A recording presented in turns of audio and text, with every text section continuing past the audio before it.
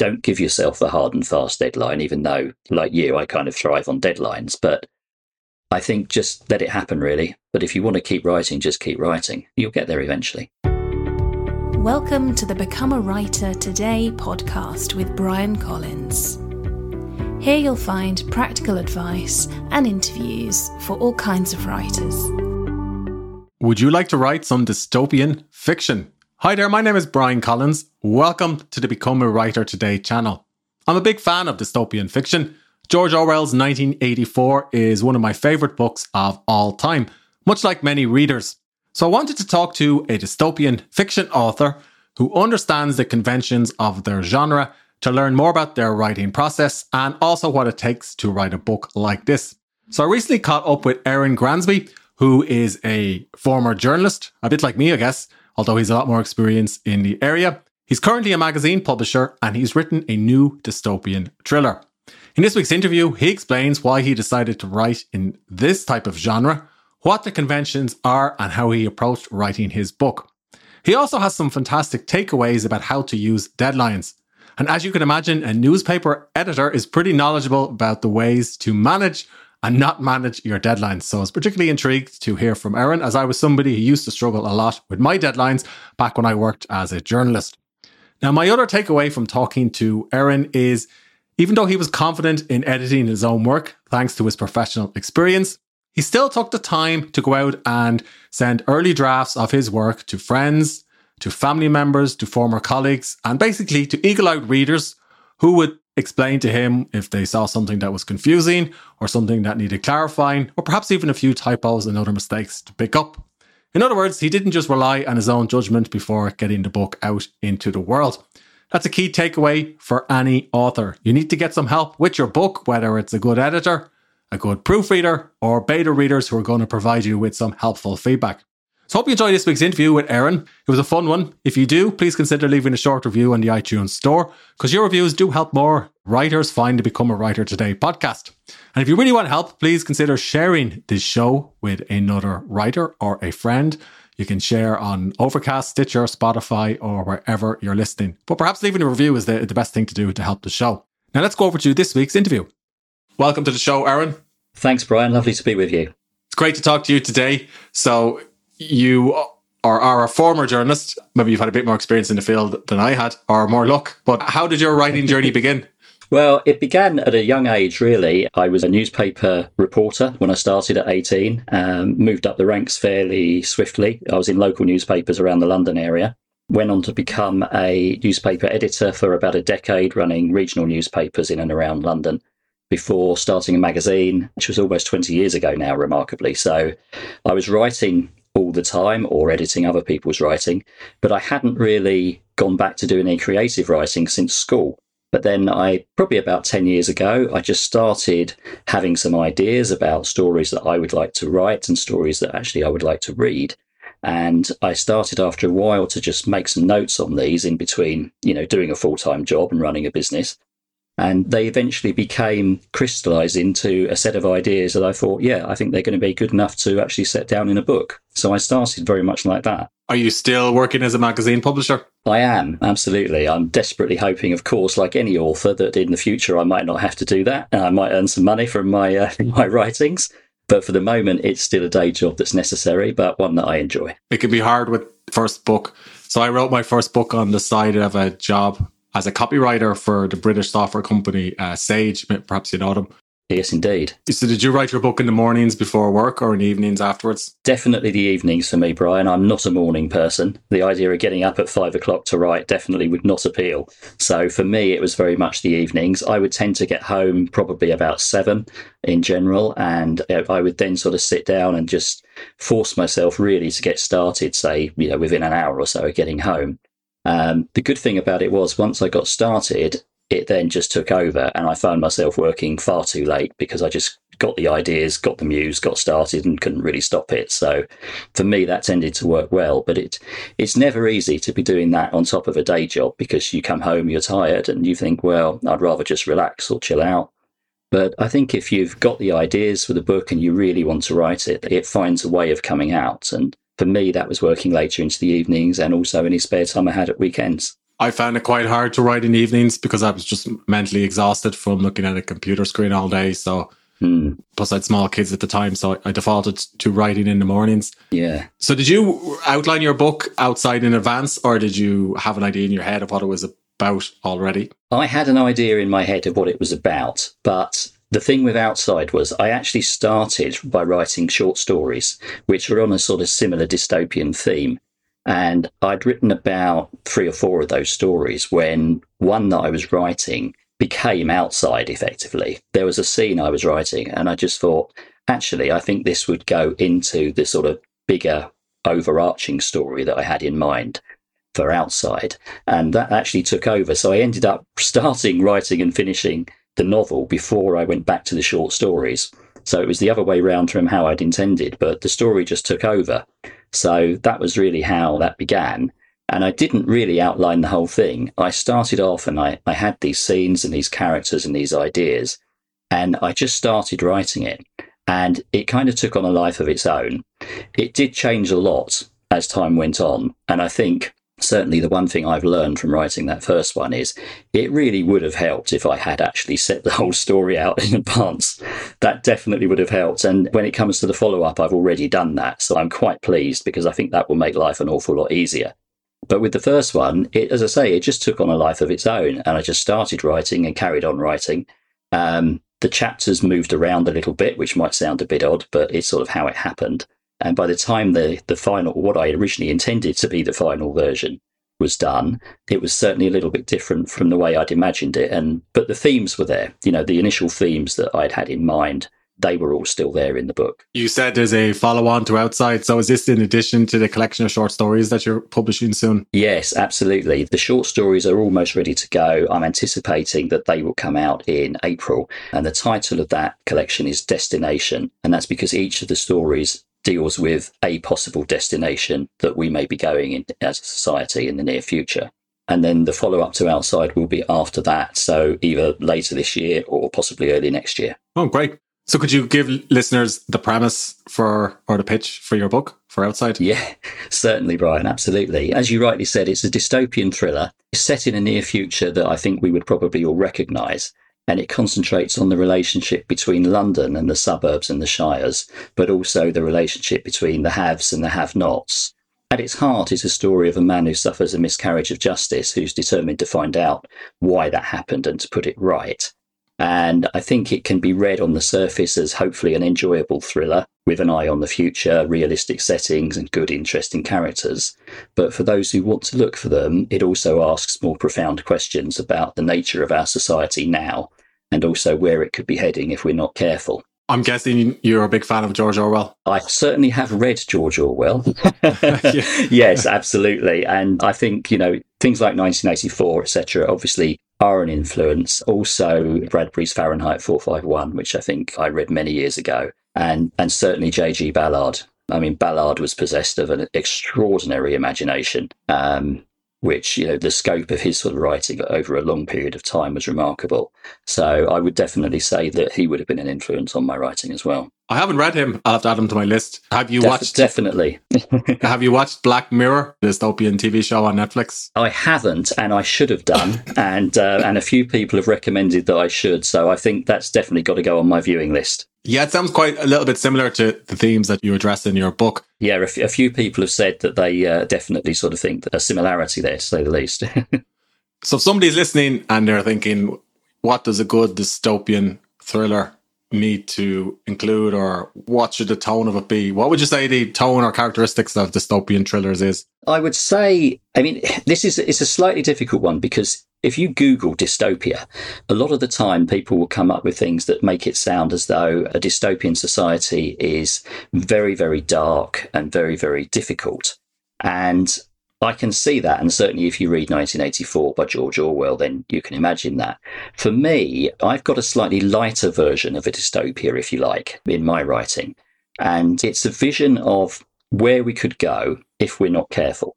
And it's taking certain elements of today's society and taking them perhaps to the extreme. But it's not necessarily the case that everything is absolutely awful. With my book, the democratic system of government has failed. So we have an unelected government which runs the city as the centrepiece of the country.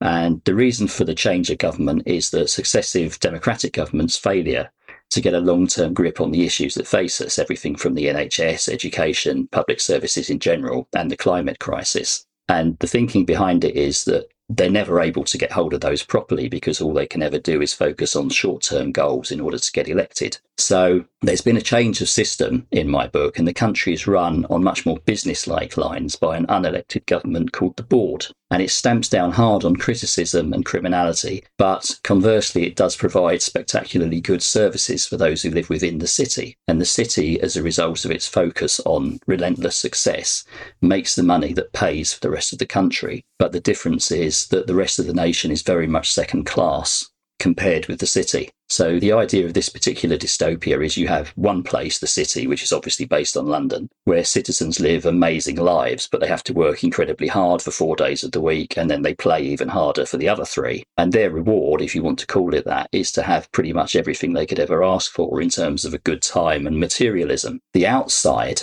which obviously is where the title of the book comes from, is basically today's suburbs and shires, which have been left behind both technologically and financially. But the outsiders who live here are poorer financially, but perhaps richer as human beings. And a lot of the action for that area of the outside is based on real places around where I live in St Albans in Hertfordshire and Watford and London boroughs such as Harrow, where again, I used to live and work, so I know them quite well. When I read about the writing process of fantasy authors and science fiction authors, they describe world building whereby they write about the rules and lore and politics and mythology of where their book is set. But that actual writing doesn't go into the book directly. It's more to help them actually come up with the plot and the characters. Is that something that you spent much time on, or did the terms that you used there naturally emerge as you wrote the book?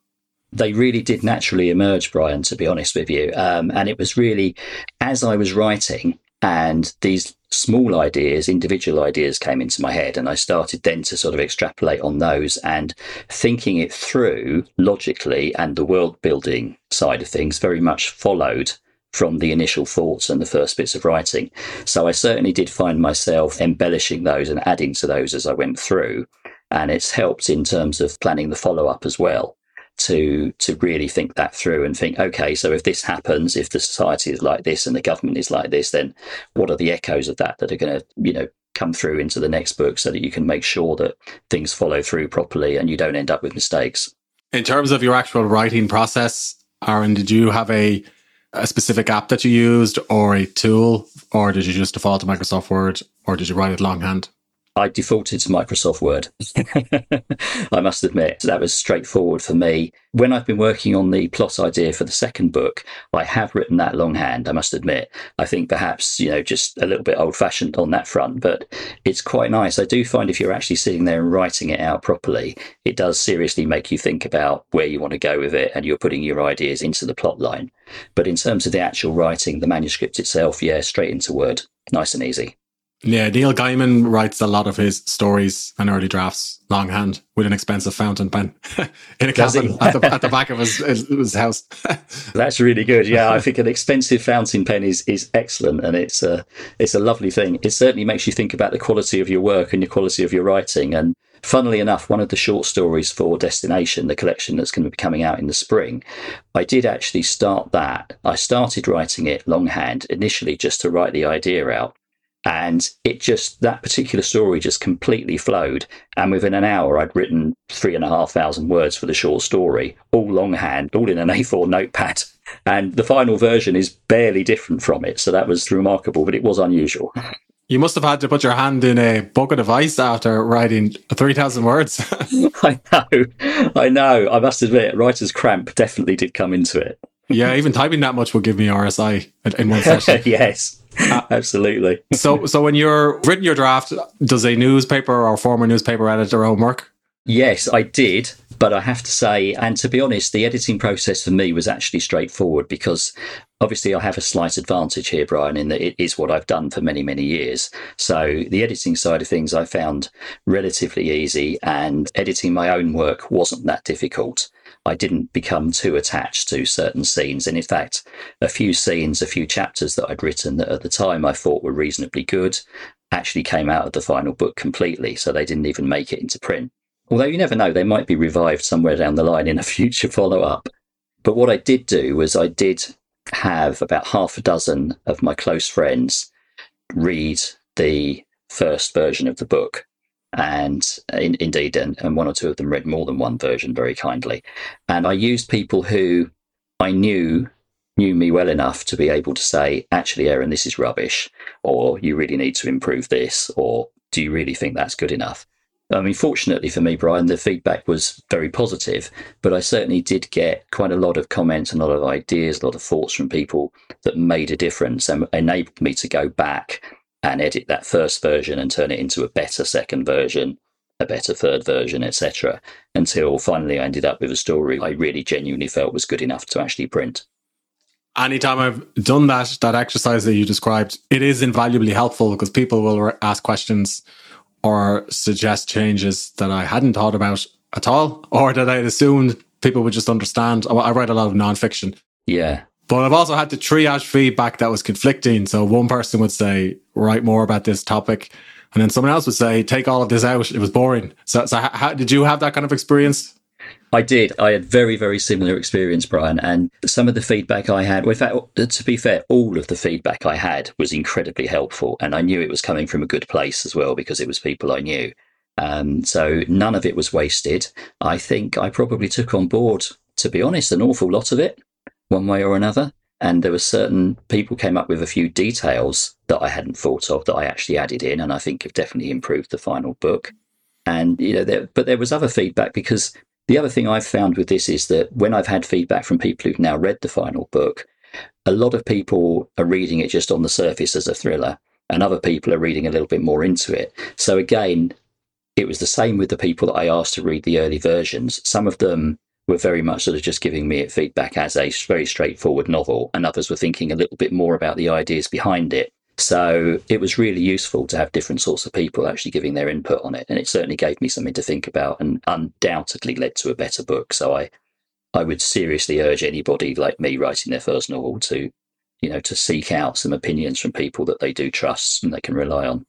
Did you need to get a proofreader at any point? No, that's the fortunate thing for me was I was able to do that myself, although one of my readers is also a professional journalist, and she was also able to do a lot of the proofreading side for me. I thought I'd caught everything, but there's always someone who'll catch something. True. And in terms of the actual timeline, to go from the initial idea when you're writing on the side of work to the finished version, a year or 2 years? I would say this one was probably about 2 years. And I think that was partly because it started out with the short stories. And then, within a few months, I then started writing outside. I think, if I'm honest, I think it could have been quicker. I think the follow-up will definitely be quicker. I expect that to have that started and finished within a year. But it's when you're doing it for the first time, you have so many other things to think about as well, in terms of what you're going to do with the book, how you're going to actually produce it, print it, where you're going to go with it. So there are a lot of other things you're thinking about. And as you said as well, yourself with your first one, you're doing a full-time job as well. So there are so many other things in life you have to deal with. So I think it's, with your first one, maybe don't give yourself a hard and fast deadline, even though, like you, I kind of thrive on deadlines. But I think just let it happen, really. But if you want to keep writing, just keep writing. You'll get there eventually. You mentioned you thrive on deadlines. So glad you said that, because newspaper editors are famous for deadlines. So did you actually give yourself imposed deadlines at any point in the project? I got to the stage probably about 6 months into the serious writing of Outside, where I said to myself, right, if you don't give yourself a deadline, this could go on forever. Because I think particularly maybe with the first book, you think, well, is it ever going to be perfect? And by perfect, I mean, do I think it's good enough to publish? And of course, the answer to that would be no. You could probably go on making amendments and changes and improvements forever. So I did give myself a little bit of a deadline. It wasn't a hard and fast one, but I did say to myself, right, within the next 3 months, I want that first draft completed. Then I'll give it to half a dozen people, give them a month to come back to me. Fortunately for me, everyone was very good and came back within a week or two. And from then on, yes, I did set myself deadlines to get the revised manuscript finished, to work out how the printing was going to happen, where it was going to get distributed, all of that kind of stuff. And I think once it got to that sort of stage where I felt like I genuinely had a book, that was when I really let the deadlines kick in and forced myself to do it. And that was invaluable in actually bringing the final product to market. I'm looking at the cover here, so it's a red text on an off-white background, and there's that protagonist looking out onto this city. Where did you get it, or how did your designer come up with the concept? Well, I was incredibly fortunate here, Brian. I discovered the work several years ago of an artist and printmaker called John Duffin, and I absolutely loved his work. It just resonated with me personally. He's very much sort of focused on often lone figures in an urban background. And I found it incredibly interesting and loved his work. And I just decided to be incredibly cheeky. So I found his website, I emailed him and asked him if there was any prospect that he might allow me to use one of his images for the jacket of the book, because there was one in particular I'd seen, which I just felt was absolutely perfect for it. I was very fortunate. I sent him a synopsis of the book. I sent him the first couple of chapters to have a read of, thinking maybe if he likes it, he might say yes. And he came back to me with an incredibly generous email and agreed for a stupidly small fee. To be fair, I shouldn't say that because I want to use him again. But it was a small fee, very kindly, and allowed me to use it. I was able to do that. And I, as I say, because his work resonates with me, I'm hoping very much to use John's work again going forward, so that the series that I have has a real sort of feel to the design. Yeah, the cover looks quite good on Amazon with a white background. Thank you. So Outside is available on Kindle, paperback and hardcover. Do you have any plans to create an audiobook? Very good question. A few people have said to me that I should do an audiobook, so I am thinking that is something I should look at. I would like to think so. I think it would be worthwhile. The hardcovers I had printed myself, so I had them done really well. So the quality of those was one of the reasons why I wanted to sort the publishing out myself, was I wanted to have that creative control for the jacket and also the quality of the book. So is this the hardcover now that you're selling direct rather than the Amazon one? Yeah, that's the one. I sell that direct from my website. And then on Amazon, it's available, as you rightly say, as both a paperback and an ebook. Yeah, I narrated an audiobook during the pandemic, so it took a long time because we kept going into lockdown. So. Yeah, yeah, I bet that was fun. yeah. Well, actually, the narration itself was fun, but it took months. Yeah, but it was quite exhausting, and it was non-fiction. So I found after 2 or 3 chapters, my voice would start to break, or I would start to stumble over some of my words. So 2 hours of narration a day was about the most I could get through. Yeah, so I have new respect for audiobook narrators. Yeah, absolutely. So I listened to a few people talk about narrating audiobooks, and they said for nonfiction, it's easy for the author because it's in your voice. Whereas with fiction, you have to get the voice of the different characters. So it's more work again. So yeah. So basically, Stephen Fry is exceptionally talented. Yes, he's probably also exceptionally expensive. I don't think he's available. Could be. You could be right. Yeah. So, although Stephen, if you're listening and you fancy doing it for free, just give me a call.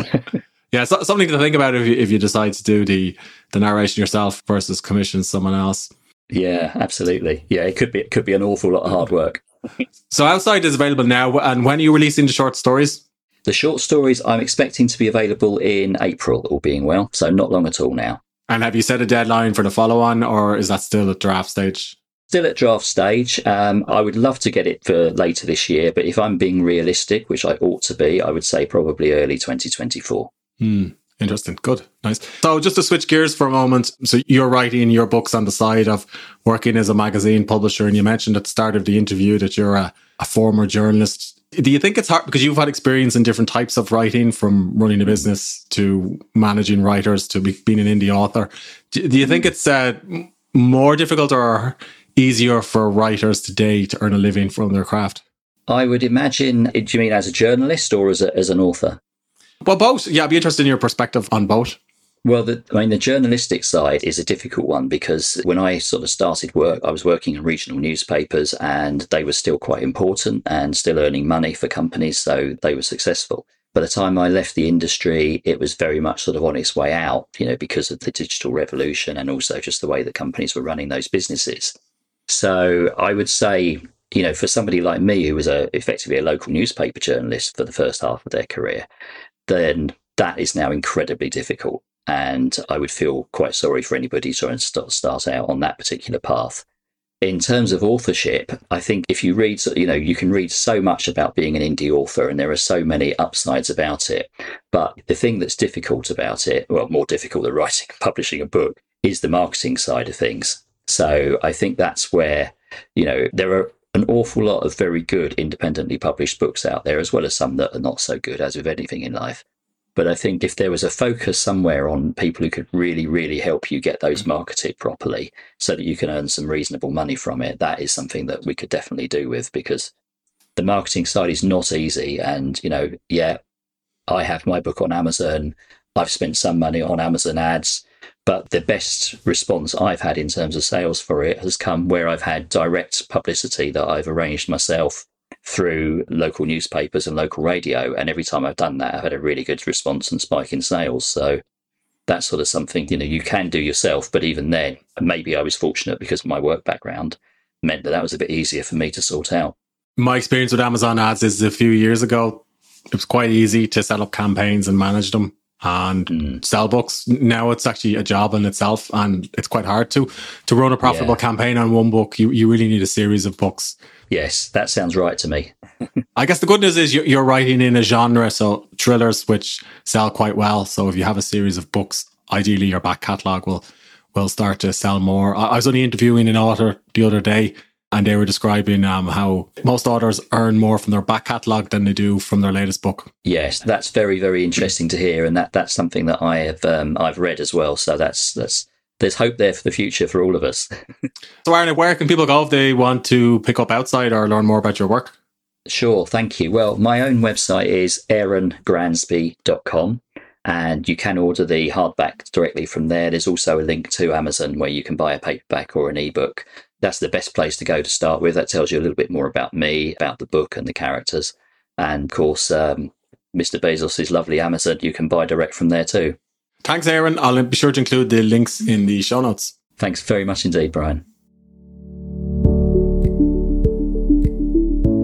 I hope you enjoyed this week's episode. If you did, please consider leaving a short review on the iTunes store or sharing the show on Spotify, Stitcher, or wherever you're listening. More reviews, more ratings, and more shares will help more people find the Become a Writer Today podcast. And did you know for just a couple of dollars a month, you could become a Patreon for the show? Visit patreon.com/Become a Writer Today or look for the support button in the show notes. Your support will help me record, produce, and publish more episodes each month. And if you become a Patreon, I'll give you my writing books, discounts on writing software, and on my writing courses.